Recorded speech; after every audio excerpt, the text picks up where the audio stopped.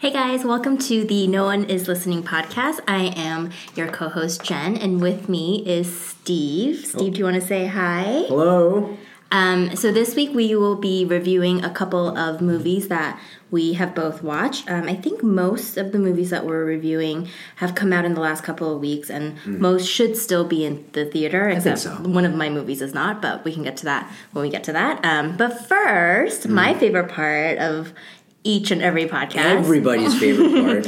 How was your week, Steve? It was okay. Or whatever you want to tell us. It was good. I helped my fiance's family move yesterday and parts of today. It's a lot of heavy lifting, but I realized I need to buy gloves. I've never worn gloves in my life. Ever? Yeah, no, I've never worn gloves, and I think it's because when I was like a little kid, my parents bought me a pair of like blue gloves, right? But they didn't realize that they were Barbie gloves. What do you? Were they Ken gloves? No. They were Barbie gloves, but they were blue. Thank you, Mattel, for doing that. But really? Yeah, and so one time I went to school. Barbie on no, it was right here. Like you can't tell. What's this part of my hand called? The opposite side of your palm. Yeah. So on each hand there was a portrait of Barbie, so like at school they were like, "Yo, you're wearing girl gloves, bro," and I was like in first grade, and it was so traumatizing. I was like, "No, I'm not!" Right, and I went home, and I was like, "Mom, you idiot! Like, did you buy me?" You didn't actually call our only fan. I know. I was like, "Did you buy me girl gloves?" And they're like, "It's blue. It's not." They don't know anything about. They still know anything about pop culture. You know what I mean? Like. They're like, we just associated color with genders, so we just bought you blue gloves. So ever since then, I have refused to wear gloves. Steve, that's sad. Yeah, but now my hands are like cracking and they're bleeding. Like you can see right here, like my hands bleed in the winter now, and so I need to start wearing gloves. And my fiance says I have like old man lizard hands. Yeah, we're gonna fix that. You know what you should do? You should put on a bunch of lotion, like really hydrating lotion. Put gloves on, and then go to sleep in them.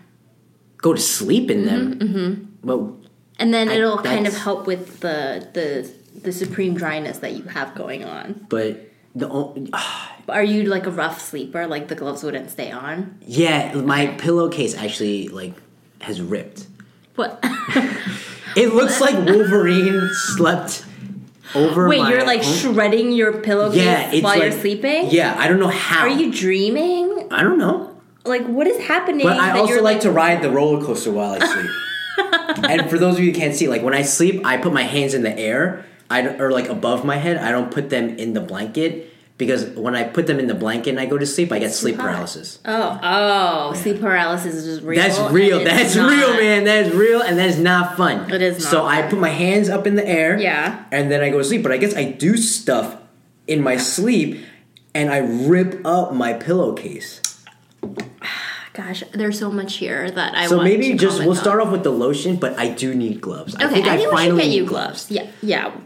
But I don't like. But I also don't. But they can't be leather gloves. Yeah, that's fine. You should get the ones that have the ability to like. You still use your phone and stuff. Yeah. Okay. So we'll work on that. Yeah. What about you? How was your week? Mine's also related to the cold. Okay. The heater in my car doesn't work anymore. How? I don't know. I don't know. It like. How do you drive? I'm fine. Well, here's the thing. Like, I'm never in my car for more than 20 minutes.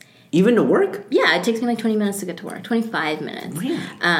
B, like, I'm bundled up, right? So when I get in my car, it's the same temperature outside as it is on the inside of the car. And, like, I just have already put on my jacket and I'm prepared for that outside weather. What about your face? I don't know. But, I mean, it is a problem, but, like, I didn't realize what a big deal it was until, like, maybe today. Because, like, my dad's been asking about it. Today was brick cold. Well, not that. It's just, like, I made the mistake of telling one of my coworkers, and then it was during lunch, and, like, he was like, what? And then he, like brought it up again during lunchtime when we were eating with, like, other coworkers, and all of them were like, what is happening with your car? And, like, I was just like, the reaction that I've gotten Very strong.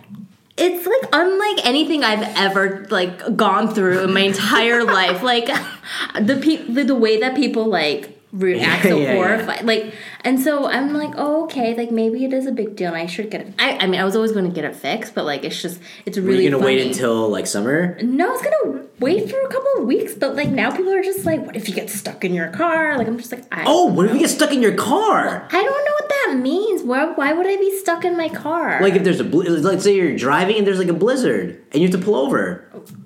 so You would die. So would I would have the engine on the whole time for the heat? Is that how it works? You know, I think yes, as long as the exhaust isn't blocked. Right, because then that's just suicide. Yeah. Okay, well, you know what, guys? I'm going to get it fixed. It's not a big deal. But apparently it is. So that's the lesson that I learned today. Yes. Like, if you want a strong reaction from people, just tell them the heat in your car is broken. Excellent. But I survived the polar vortex, so it's fine. It wasn't really. It was fine. It wasn't that much It of a was fine. vortex. So, all right, moving on. Moving on. Okay, so yes, like you said, like you alluded to before, we're gonna be doing movie reviews. Low key question for you. Low key is winter becoming another blockbuster season? You think so? Because in previous years we've had the Harry Potters, we've had the Were they winter or fall? They were specifically winter, I believe. And then we also had the, what's the Mockingjay? Hunger Games! Mm-hmm. Hunger Games. We had Hunger Games. They always come out in November. Yeah, now we have Star Wars, that's every Christmas. Mm-hmm. What I think it is that there are tentpole holidays and seasons that I got you. where a lot of people have time to go to the movies. So Thanksgiving's a really big season, Right. and then like around Christmas time. So starting this week, like whatever new movies are coming out, I think Passengers is coming out this week. It's coming out. You're It's right. coming out on Wednesday, basically. So it's not Friday. It's and so the Christmas season for movie time begins like on a Wednesday versus Friday. So I think that's maybe it. But Okay. yeah, I mean that's interesting to think about. Okay. So we have one movie in common that we both watched, so we'll be co-reviewing this one. We're gonna. I am very excited. We're gonna be talking about For your thoughts. Arrival. Yes. Right. Do you want to give a little bit of a background or no? Yeah, sure. I mean, are we gonna be spoiling this movie? Probably, right? No. So No? here's the thing. Okay. So I think I alluded to this during our sports podcast when I was talking about $1 Million Baby. Uh-huh. And sometimes there are movies where the plot twist is so integral to the movie that it's kind of difficult to deliver like a comprehensive review of the movie without spoiling it. Yeah. And I feel like this movie is kind of the same because there's a plot twist that really changes the whole movie. Yeah. Would you agree? Oh, 100%, right? Yeah. But I think because the movie is still in theaters, Oh, that's fair. like yeah. I don't know that we should be like telling people Right, what right. it is. It's not like we're ruining Training Day, right? Yeah. Click click.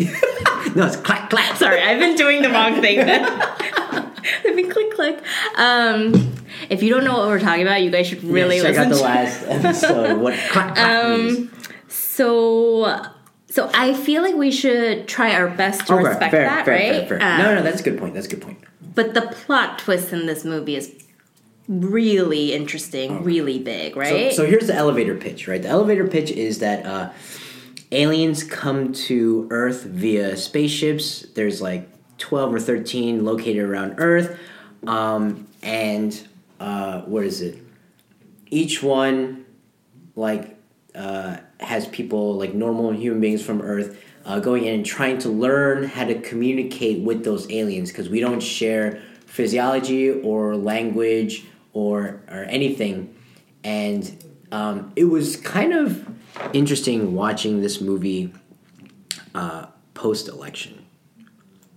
Did you have the same thoughts? It was weird because there's a lot of like world leaders involved and stuff, and I was like, what seemed more unbelievable wasn't like the aliens. It was like the collaboration, the international collaboration. Wow, that was so like you think that. Yeah. But after a while the collaboration breaks down. that was like the most believable part. But so I believe that I totally that was believable to me. Like even the collaboration in the beginning, because I think everyone always has good intentions and comes to the table, like.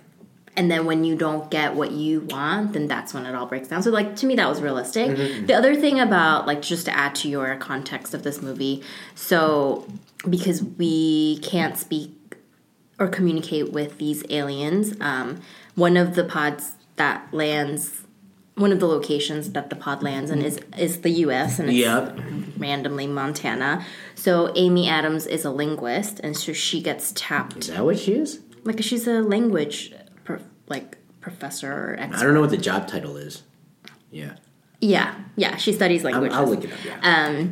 So she gets tapped by the U.S. government, the military, to figure out a way to communicate with these creatures. Also, Loki has a dope house for a college professor. Oh. That her pad is sick. She's got the floor-to-ceiling glass walls. She lives by the ocean. Yeah. Sick. Yeah. Or a lake or whatever it was. Wherever. She's a linguist. Yeah. She's a linguist. So... She'd never tell you. And so her and Jeremy Renner's character, who plays a physicist, I think? Theoretical physicist, yeah. So they are two civilians who are working with the U.S. Army to sort of, or military, to figure out like how to communicate with these like creatures, right? I wish people could see your face as you're trying to explain it. Yeah.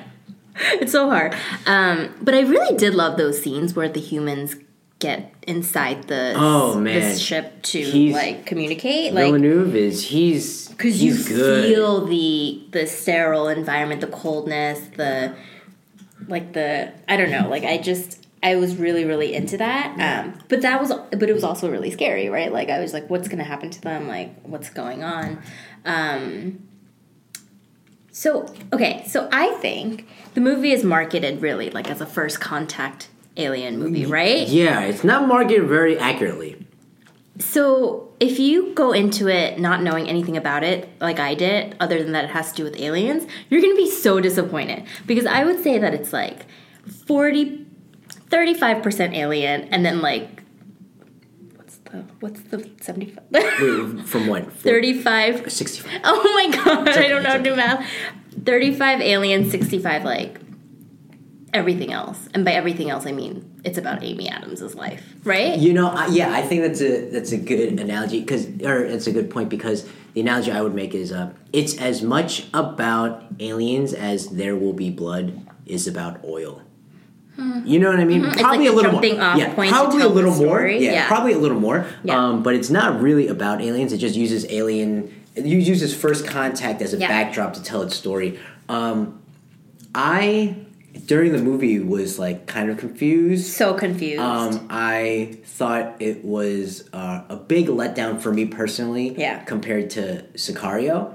You're comparing. Yeah, his last movie. So it's not going to make our new classics list? No, I don't know.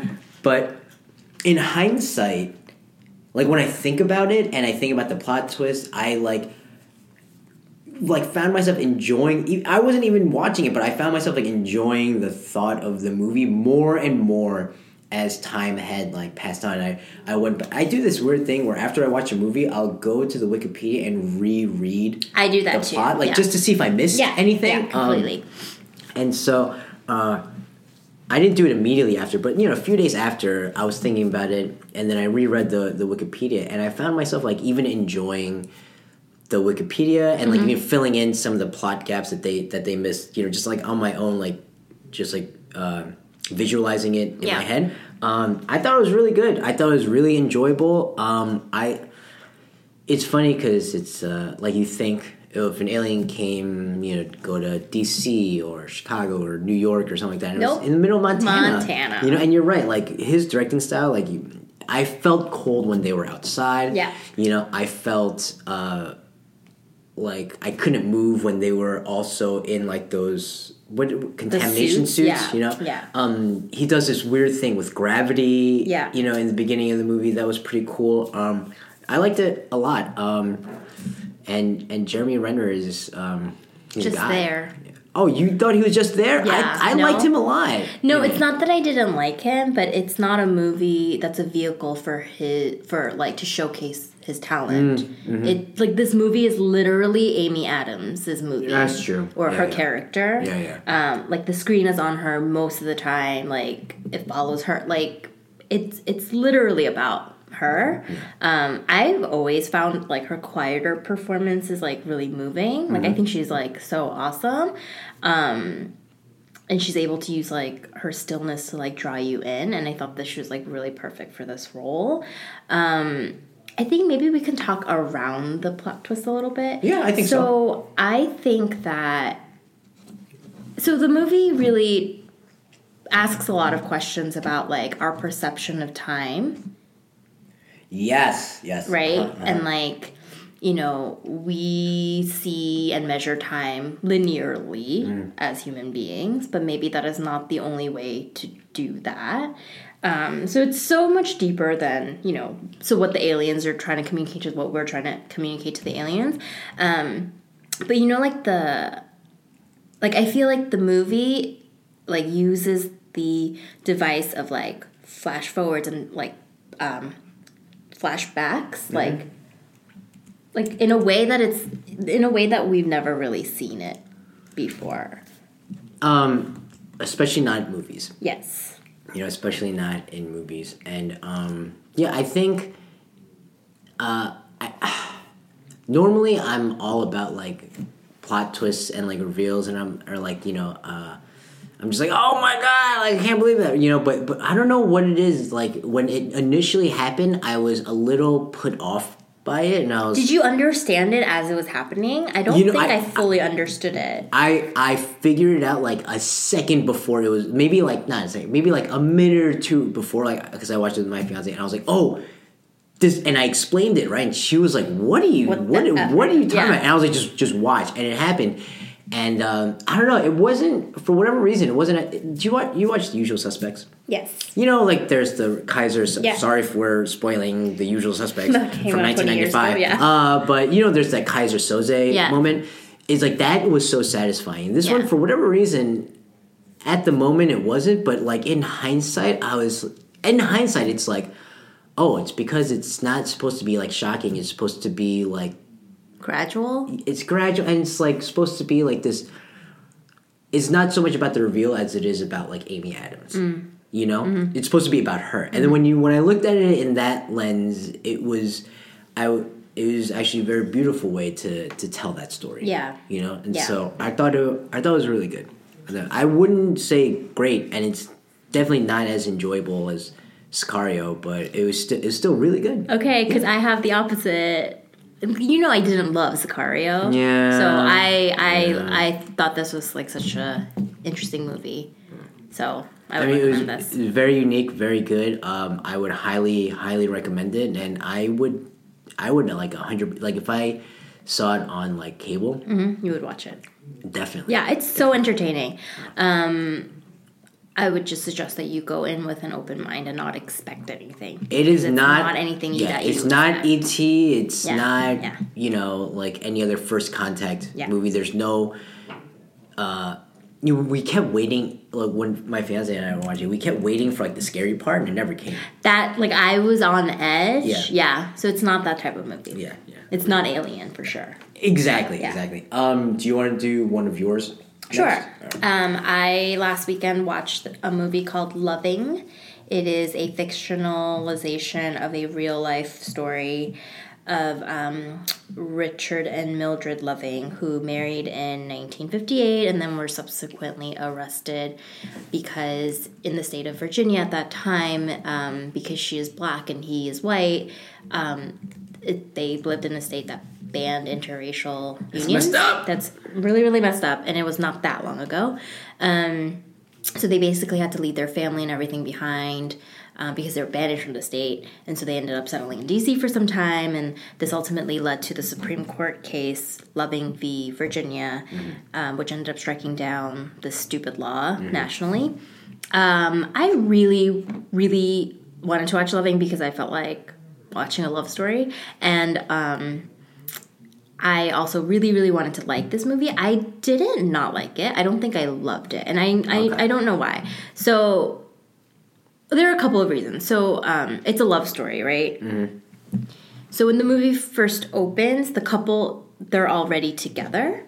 Oh. And the relationship is established. So, interesting. The relationship is established for the audiences. So we see them, engaging in things that couples do. So they're like at a party with their friends, and they interact with their families. And I kind of, like, not only because I'm a romantic, but I kind of wish that we saw how they fell in love and how they got together, because this being in the 50s where interracial couples are so few and far in between, like, I think it would have added a little more context to how these two people would even, like, get together when there's so much still, like, segregation happening or going on.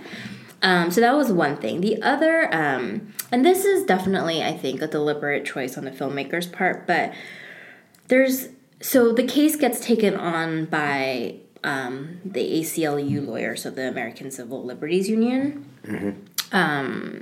And so instead of, like, choosing to focus on, like, their interactions with the lawyers or even, like, scenes in the courtroom when this is all going on, the movie is really focused on, like, moments in this couple's lives. So them working, raising children, being with each other.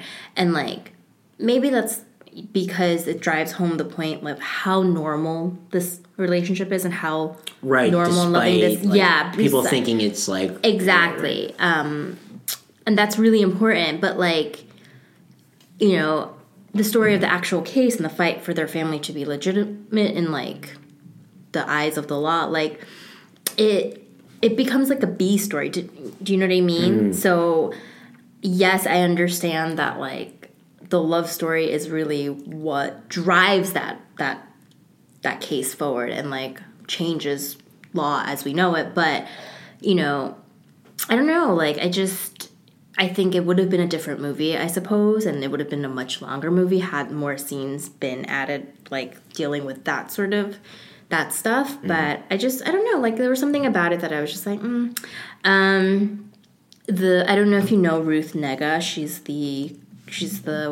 woman she's Mildred Loving. She's so wonderful in this. She's, like, super quiet, but, like, she has, like, this, like, commanding presence. Joel Edgerton. Is that how you say his name? Yeah.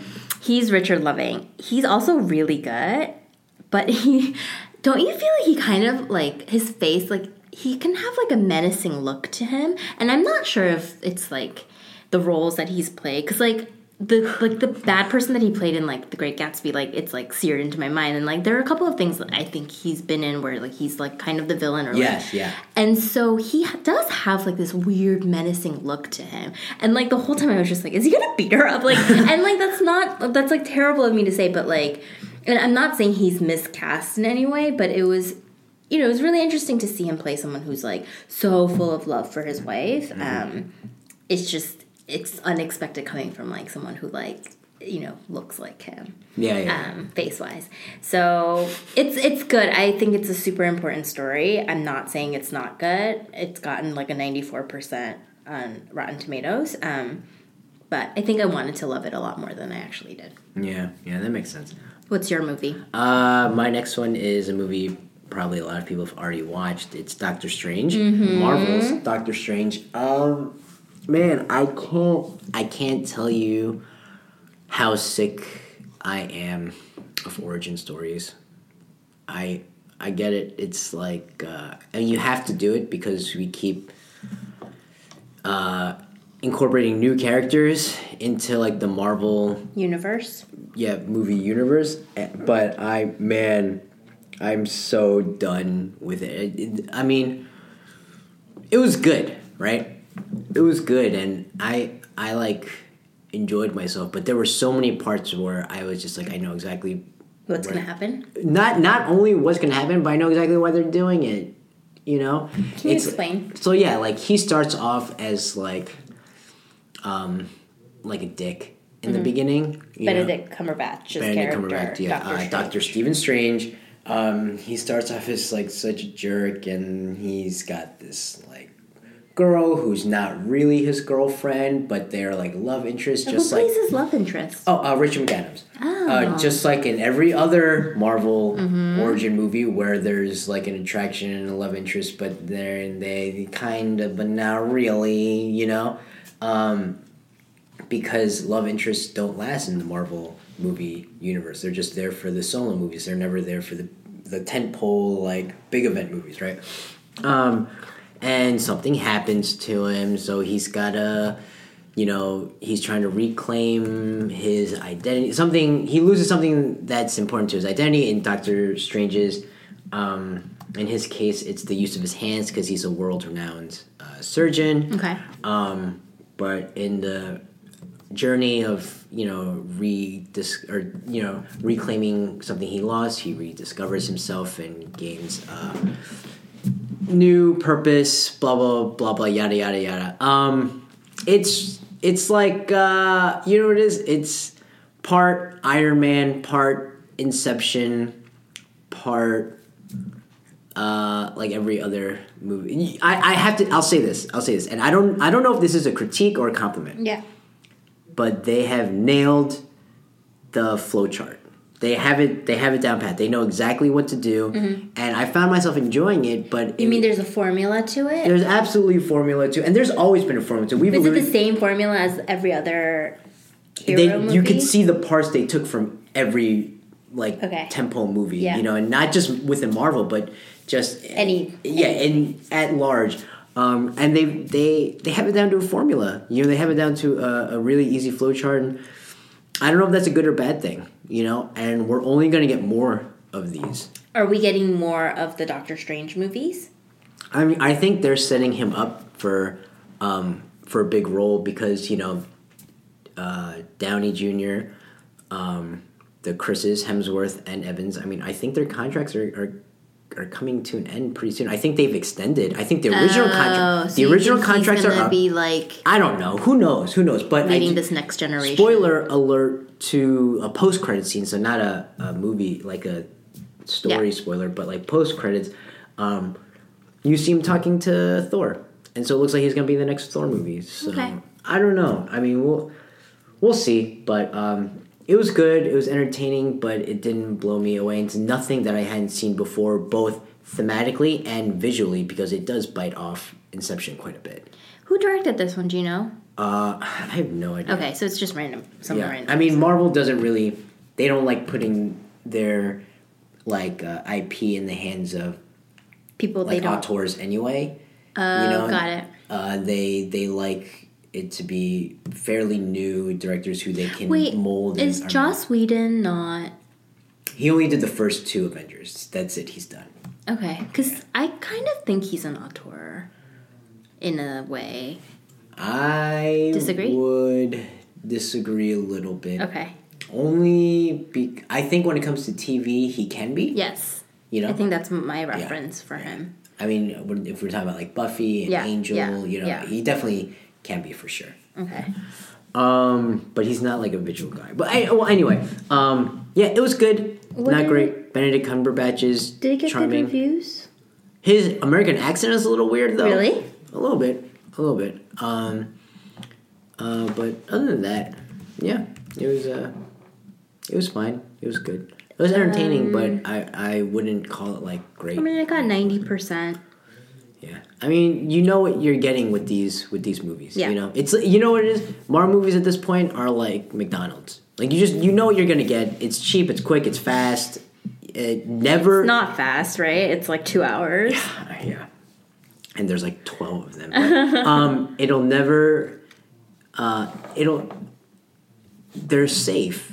You know, like it'll never not meet your expectations. Yeah. You know, because it's impossible to have especially high expectations for these movies. And they will never stop making them as long as people go watch them. Yeah, essentially. And make money. You know?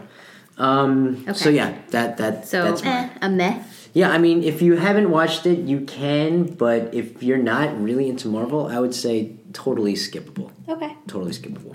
What about you? What's your next one? It's called The Edge of 17. Explain this one to me. Yes. So when we were talking about The Spectacular Now last week, I really, really love this movie. It has a 94% Rotten Tomato score, which is actually more than Rogue One. And it's tied with Arrival, La La Land. I don't think it did very well in theaters, so I don't know if you can watch it. But I think it's available for rent on like iTunes or whatever. So if you like teenage movies or coming of age movies, like this would definitely be added to that canon. Okay. Do you know Haley Steinfeld? She was the little girl in True Grit. And she was nominated for an Oscar when she was like 12 for that movie.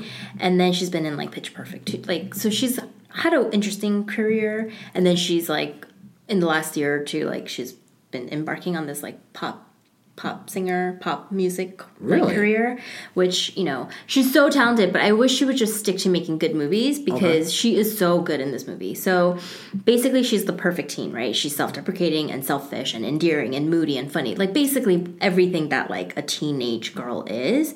Emphasis on the selfish. And she's like, dealing with all that. Okay, so she's dealing with being a teenager, you know, like she has teenage problems, like her best friend's dating her brother. She has a neurotic mom.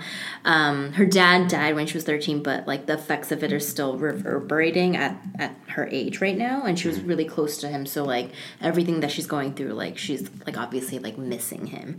So, you know, like all the drama in this movie is like teenage drama, right? But not in not in the sense. I want to be careful saying that because when I say that, like I don't mean that they're not real or they're valid, but they're very specific to things that happen to you and the emotions that you go through when you're 17. So you know, the movie doesn't belittle all of these things that she's going through because it's a teen movie. Like it takes her and her problems like super seriously, and I think that's what makes the film like really earnest, and like that's what makes it relatable and good. So her love interest in this movie is an Asian American. And his name's Hayden Zito, and he's an Asian American actor. He's not the funny sidekick or the nerdy student number 4. He holds his own as someone who comes into her life and tries actively to be in her life. And he's like this nerdy kid, you know, he's awkward, but he also has talent and passions, and he has a backstory. And so it's a more fleshed out character than we're used to seeing, especially seeing like an Asian American lead and like someone like that you can be like that's someone who is a love interest. You know what I mean? Yeah. And for that, like I just like love the filmmaker so much. So I totally recommend this to you. I totally recommend it to everyone who's listening. I literally think you can only get it on like iTunes or DVD when it comes out, but I think it's allowed in some theaters. I checked. Okay. It's really good. It's really good? Yeah. Okay. What's your next movie? My next movie is, you know what? I wonder how much this made in the box office. Do you know how much it made? I'm pretty sure it's like 155 million. Really? Weekend. Yeah. Jeez. Okay, so I watched Rogue One, A Star Wars Story. Yep, 155 million. Oh my god. Oh man, that is awesome. It was really good. It was a great movie. By comparison, the second movie was Moana with 12 million. So everyone wanted to go see. I went to go see Loving. It was so good. It was so enjoyable. Yeah. I really liked it. I hate to play the comparison game. Go for it. But what in comparison to last year? Right. What? I can't compare it because they're so different. Yeah. Did you enjoy them the same amount? No. Interesting. No, I enjoyed this one more. Stop, really? Yeah. I can't imagine that, actually. You know what it is? It's because last year's was like a movie that... the prequels were so bad that we hadn't had a good Star Wars movie since like 1983. It had been 20 some odd years since we had a good Star Wars movie. Because nobody wants to talk about the 1, 2, 3... I mean, I'll talk about it, but the only thing there's to say about it is that they're garbage, you know?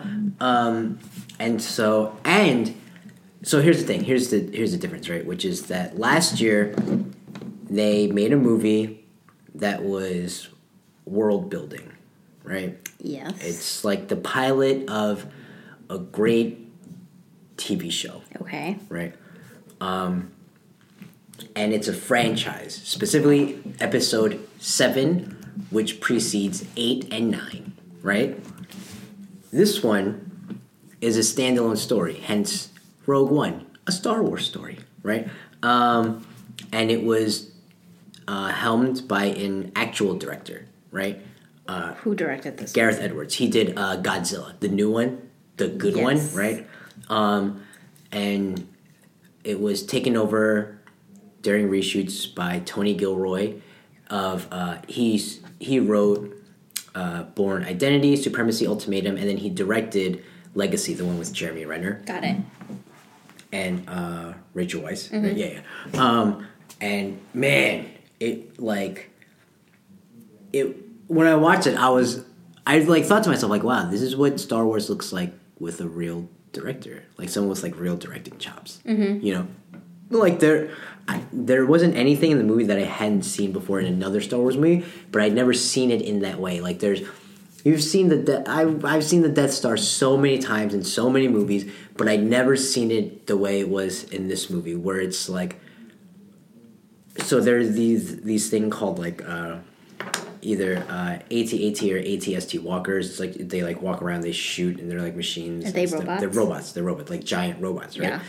It was the only time I'd ever watched one and been like, wow, these things are huge. Whereas the other ones don't frame them that way. Exactly. It's just like it's like I'm doing this thing with my hands that they can't see, but it's like, you know, spaceships flying around and like shooting each other or whatever, right? But this was like, you know what it was? It was like you ever watch Black Hawk Down? Mm-hmm. It was a long like, time ago. Yeah, it was like that in like a Star Wars universe. Okay. You know? And so these robots, for the first time I was like, I can imagine exactly how big this thing is.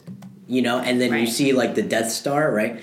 And I'm like, it was the first time I was like, this thing is massive. I had no idea how huge.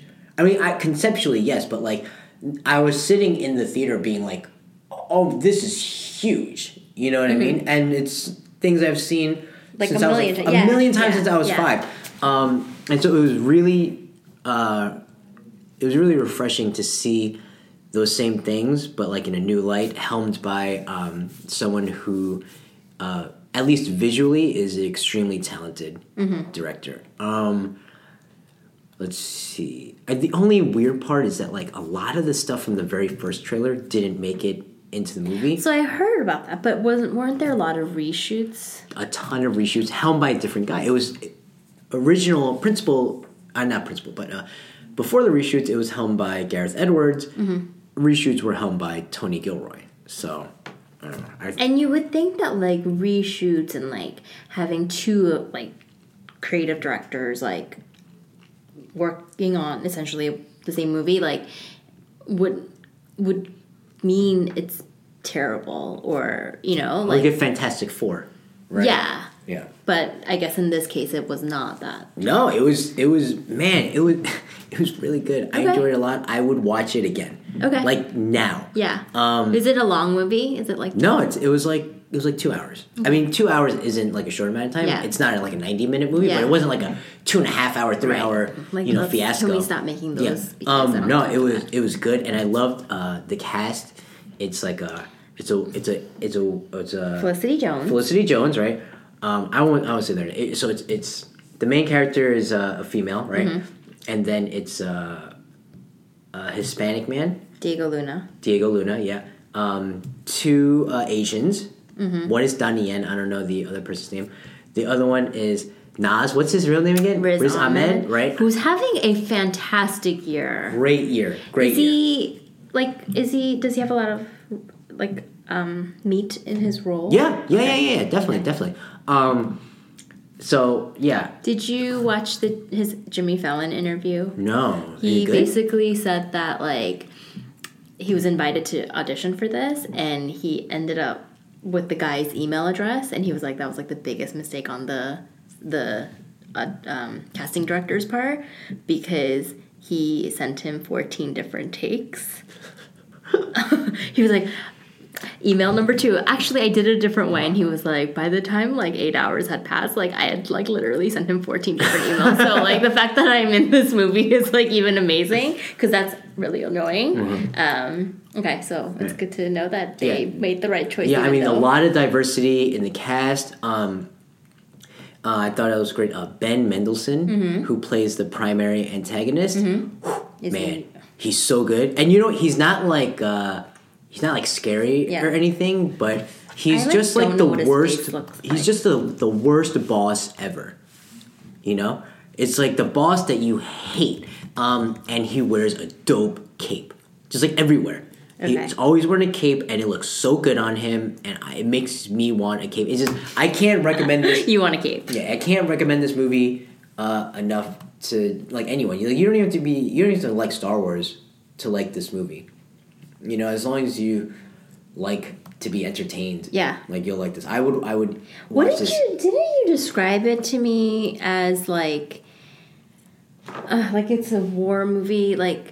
Oh, you know what? I'd read an article that was like, it's like Saving Private Ryan meets Star Wars. Which I was like, that is very interesting. No gore, except though. no blood. So then I'm totally down for this. So I'll go watch it. Yeah, it's really cool. I liked it a lot. I can't recommend it highly enough. I thoroughly enjoyed when it. we all have time on our Christmas break or whatever, go watch Rogue One. Absolutely. Take your kids, take your family, take everyone. Family friendly? Oh, hell yeah. Okay. Hell yeah. Okay. Oh, yeah. Yeah. How many more do you have? I just have one more. One more? All right, let's do it. Do you have one more? No, that's it. I'm done. Okay. My final movie is a movie that's probably going to win Best Picture. I want to watch this so bad. Or be a close second. I want to watch this so bad. I don't really want to say that, because then you're going to go watch it and you're going to be like, eh. No. I know I'm going to like it. I don't know. Do you like musicals? I don't know. Do I? I don't know. What's a musical? No, I don't mean what is it. Don't define it, but like are Disney movies musicals? Because they're singing? Yeah. I guess. But can you think of an example that's not How about animated? This? Sound of Music? Yes, that is definitely a musical. Okay. Are you into Sound of Music? Who isn't? Are there people that don't like Sound of Music? I had never watched it in full until like 4 years ago, and one of our friends is like horrified by that, and made me watch it in her presence. I was actually really impressed with myself, because the other day I walked into my apartment and people were watching The Sound of Music, and it took me about half a second to identify. I was like, "Hey, Sound of Music." No one gave me any credit for that at all. Wait, I felt like people in your apartment? Yeah. Oh, okay.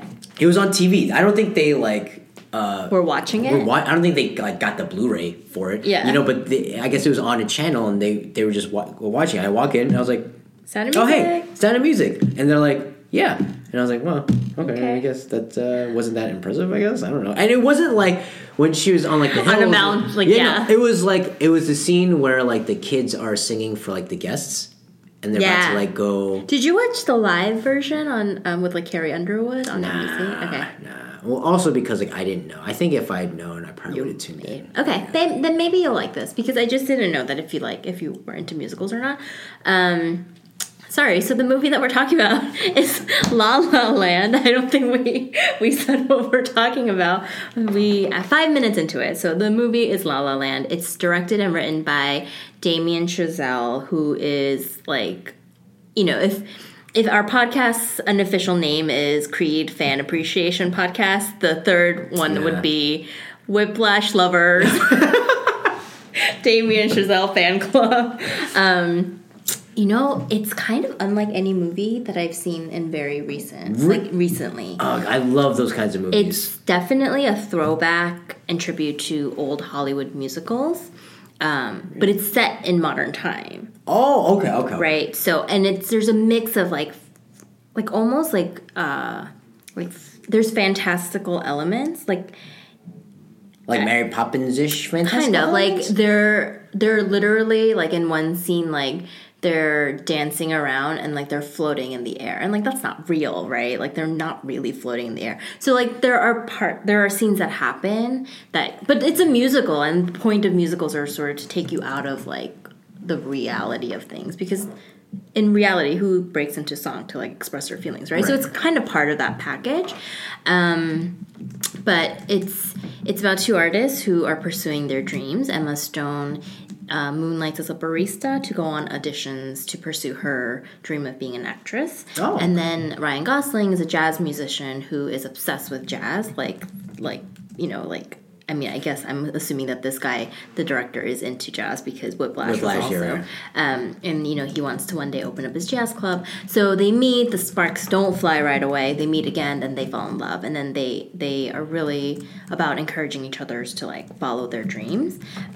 Which, you know what? Like, at the end of the day, like, it's not always so positive and simple in real life, right? To follow your dreams. Like, It's a lot of running to dead ends. It's a lot of chasing your own tail. Like, and so we see these characters, like, struggle with the realities of the dreams that they want.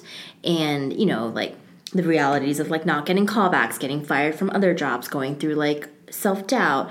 So there is a melancholiness to this movie that I feel like roots it to the ground and, like, makes it a little less, like, jazz hands exuberant as other musicals have been. And it has, like, technical wise, like, it has some really great, like, camera work. There's, like, a lot of elegant, like, wide shots and, like, one track shots. He's got some tracking shots? Mm-hmm, the movie opens with like a tracking shot. It's a musical number. They're all stuck on a highway, and, like, everybody gets out of their car and they, like, starts, like, dancing around, stuck in traffic, and it's amazing. Like, it is so good. So, like, I don't know. So I think that the movie definitely plays with this, like, balance of, like novelty and nostalgia. Like, it's a tribute to the past. Oh, right. Because, like, even in that beginning shot, like, I had to be like, what era is this movie in? Yeah. Because of the clothes that they're wearing, the cars that they were in. And definitely the movie is, like, stylized in a way that, like, it's really hard to tell what era you're in. And then, like, Emma Stone got on her iPhone, and I was like, okay, modern times. But, like, there's that idea that, like, it is definitely just a tribute to, like, old Hollywood. Emma Stone and Ryan Gosling are both singing in this movie. They're not, like, real singing? Mm-hmm, they're real singing. I don't think either of them are trained as singers, but vocalists. But it's fine. It totally works in this movie. Is it good? Film. Mm-hmm. I think this is, like, their third time being in a movie together. It was Crazy Stupid Love. Yeah, that gangster, that, like, crime, that, like. I totally forgot. You know what I'm talking about, right? Yeah, the one with there's that one. Does it have the word "land" in that movie too? I don't know. Okay. Maybe Gangster Land? Maybe, yeah. And then this one. So they have built up this chemistry, and it's, like, really palpable. Yeah. And so he's married to Eva Mendes, right? Mm-hmm. He should be married to Rachel McAdams, but that's okay. So everyone is going to talk about the love story and, like the chemistry between those two. What I want to kind of touch upon is the one thing that I took from this movie, among very many things, is, like, it's the struggle between selling out and trying to remain true to your art and your passion. And it is something that the movie draws attention to. So, like, Ryan Gosling's character is a little bit annoying in the sense that he is, like, this jazz dude, right? So he's, like, going on and on about, like, jazz, and, like, he's expounding upon, like, the purity of jazz and, like, lamenting the fact that, like, it's dying, and, like, all these jazz clubs in, like, LA have, like, closed, and, like, and that's his dream, to, like, open this place where, like, people can come and, like, enjoy the music. But then his old, like, frenemy, played by John Legend, he, like, comes into the picture. John Legend in this? Mm-hmm, and he shows up to offer him a steady paying job of being in the band that's definitely commercial. And he has to make that choice of, like, making money by being part of something that would be considered selling out, or, like, remaining true to, like, like, whatever, while being, like, super broke. It's true for Emma Stone's character too. She's, like, constantly auditioning for, like, small roles in, like, what I can only imagine as, like the Pretty Little Liars type shows, and, like, she she's like, in one scene, she's like almost embarrassed by like a TV show that she auditions for, and like when she's like explaining it to Ryan Gosling, like she like is kind of trashing it. But then she gets a call back for second audition, and she's like so thrilled.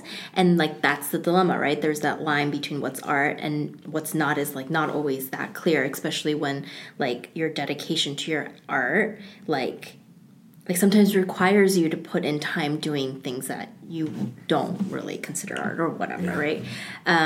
So all of it, it's like it's so inspiring. It's a little bit heartbreaking, but it's like beautiful and charming, and it's like really gorgeous. Like the colors are like super saturated, and like it's so good. And the soundtrack is on Spotify, and like I've been listening to it all day, and it's really really good. So it's my Rogue One. Like I think everyone should watch it. All right. And the other thing I will say about this, and we will probably talk about it at length at some point, but you know, like when the Oscars comes around and like when the Academy is like nominating movies, I think they tend to nominate movies, especially for Best Picture, like movies that are like important, right?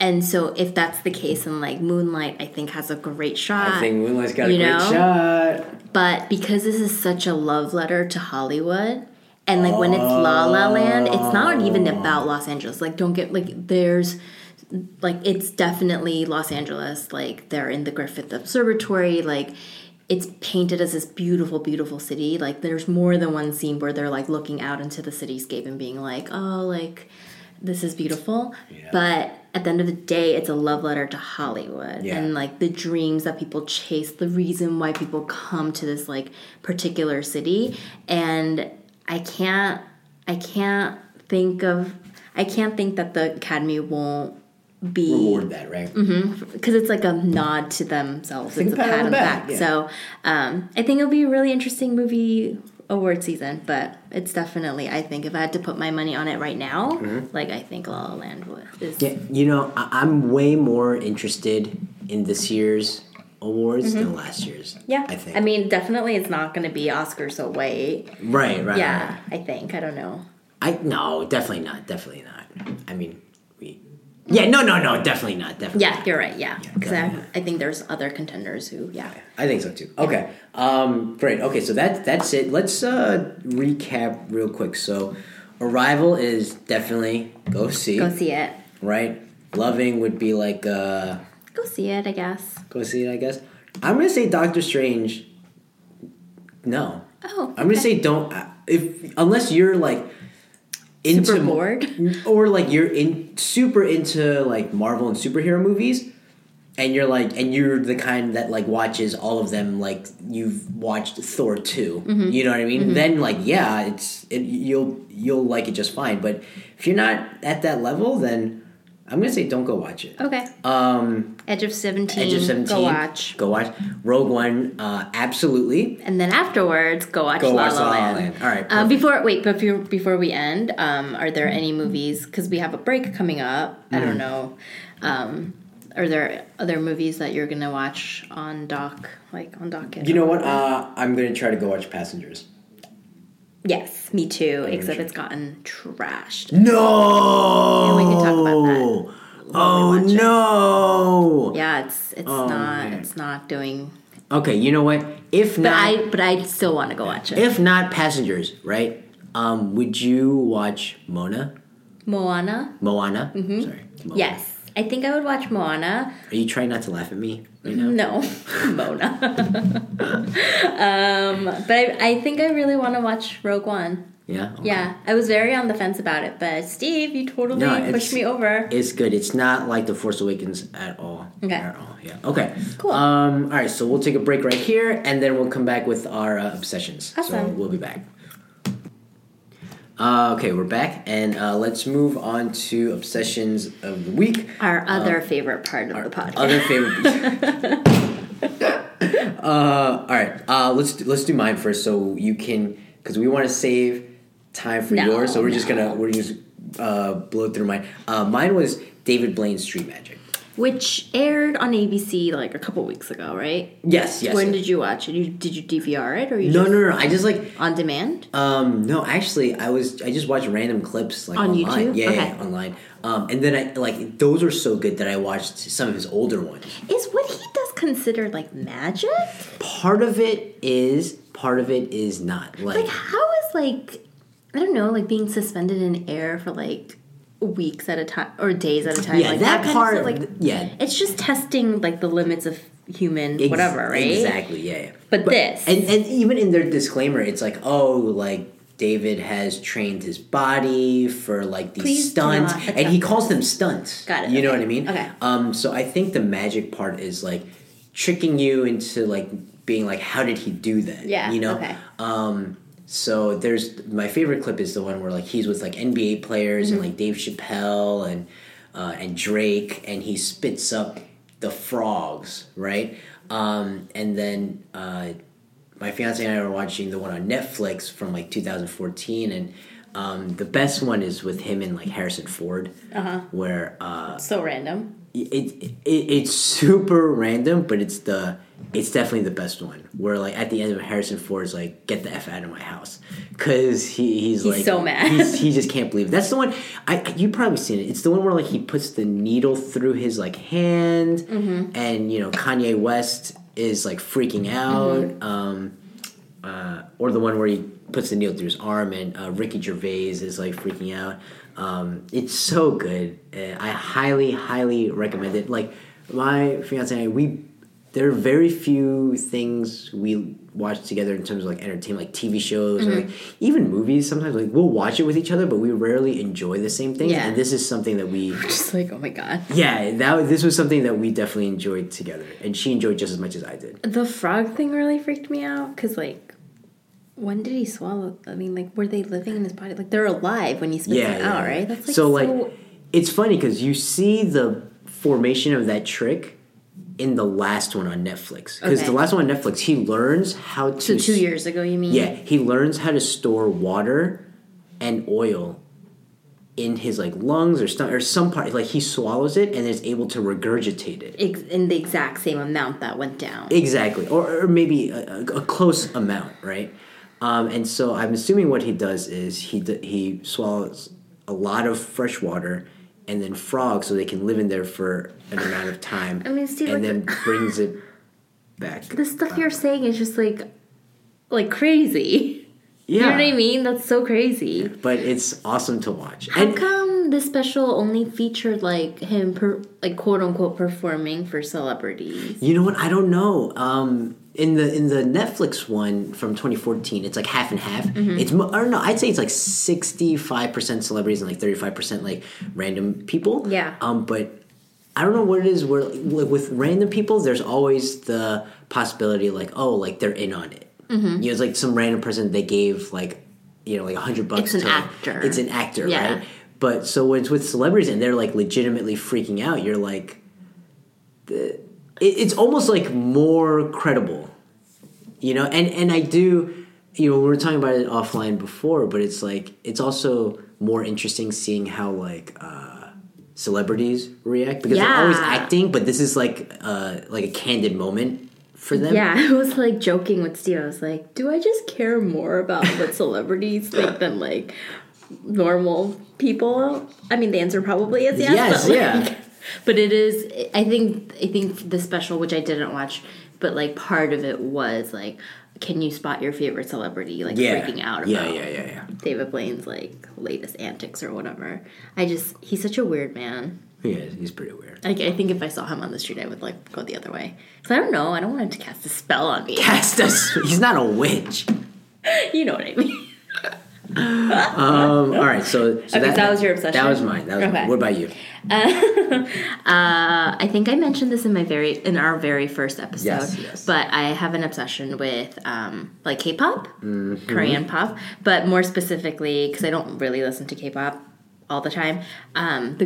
This man group called Big Bang because they're old. Oh, because they're not boy bands. Boys. Right? Yeah, they start out as teenage boys, but now they're like in their late 20s. And so, yeah, actually... Still the original members? Mm-hmm. There are 5 members. They've been a band for a solid decade now. Probably even more if you take into consideration, like, all the years that they spent, like, as trainees or whatever. So they just released their 3rd full album last Monday. Even though they've been together for 10 years, they've only really released 3 full albums because they've performed as subunits and then they've done like mini albums. So and they've toured, their music the catalog is like really extensive, but like in terms of like full albums, like this is the 3rd.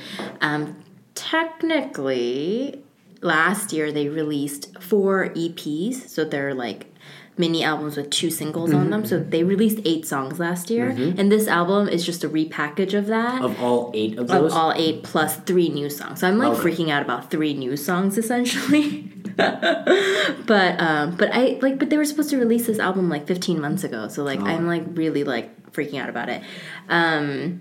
They literally spent the entirety of last year touring. And so they were busy, right?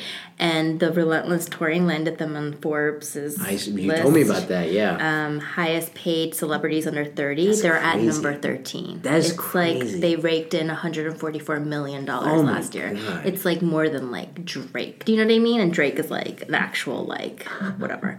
I think the reason why I'm freaking out about this is because the album is really bittersweet. Because in Korea, like, you, as a male, able-bodied male, like, you have to go fulfill your military, like, duty, like, for 2 years. And most people do it after college or while they're in college. When you're in a boy band or when you're a celebrity, like, your youth is, like, really integral to your fame. And that's the prime of your career. And so a lot of them put it off until the last minute possible. And so the oldest member is turning 30 next year. And so he's scheduled to enlist in February. Get out of here. Yeah. So he's going to go next year. And then I think... And then they're staggering them. So in my head, I feel like it'd be so much better if they all went at the same time so that they could do a reunion in 2 years. But as their management perspectives, like you can milk more out of. So when one's in, like you do solos, you do subunits, you do like. So like they're staggering them basically, and also I think it's a little bit more like out of sight, out of mind if all of them disappear for 2 years, right? The brain disappears. So that's what's happening. So it'll be, I think, if my calculation's correct, it'll be at least 5 years before they're together as a group again. Wow. So this album is kind of like their last hurrah before they do that. It's also, but the thing is, like, you never know what in the future, right? Like all of them might come back and be like, you know what, we're done as a group. So like it could theoretically be their last album. So like I'm like really sad about it, but the lead single is called F It and it's so good and like the video is great, so I love it. It's on Spotify now. I downloaded it on iTunes, so you can do whatever you want, but just listen to it, watch it. It's amazing. I love them. That's it. Okay. It's probably going to be my obsession like for the next few weeks. Yeah. So that's fine. That's I hope more you're than ready okay. to hear about it again. Excellent. Can't wait to hear about the next single. All right, so I hope you guys check out the movies that we've recommended. I think it's a strong cosign on La La Land and Rogue One for now. Cosign meaning, I mean... Oh, I guess a sign. Yeah. A signature... Individual from each of us. From our each respective, of us, for thanks. Rogue One and La La Land. And so, yeah, check out the Big Bang album if you're into K-pop. Hit me up if you need any if you have any questions about K-pop. Watch the David Blaine special if you're into magic. Yes. Even Is it if on you're not into YouTube? magic. It's on YouTube. Yeah, you can find clips on YouTube. And then this is our last episode before our... Yeah, oh my god, you're right. I don't know why I'm getting so nervous. Yeah, this is our last episode before our 25th. Because we are hyping it up, so... I know. So this is our last episode before our 25th episode. It's a quarter century mark for the episodes, and it is also the 1 year anniversary since we started this podcast. So again, I think it's next Thursday, right? Yeah, it's next Thursday, December 29th at 7 p.m. It'll be on our Facebook page. It's going to be a Facebook Live podcast.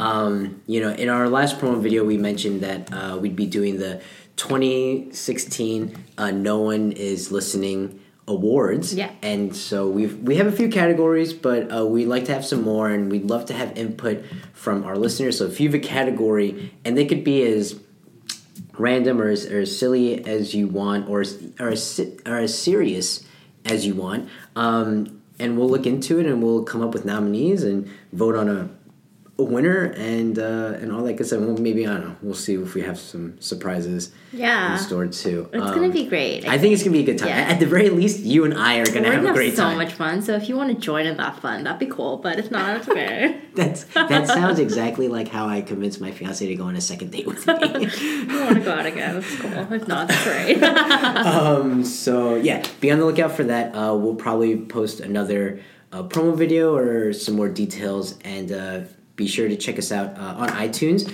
Listen, rate, subscribe, review. Reviews are now going up. I don't know if I've checked for a new one, but we'll probably do that now actually. But yeah, do all those things, and then until next time, take it easy, guys, and then we'll see you on the 25th episode. 9th. Yeah, oh yes, 25th episode on the 29th. On the 29th. Do you want to say bye? Bye, guys.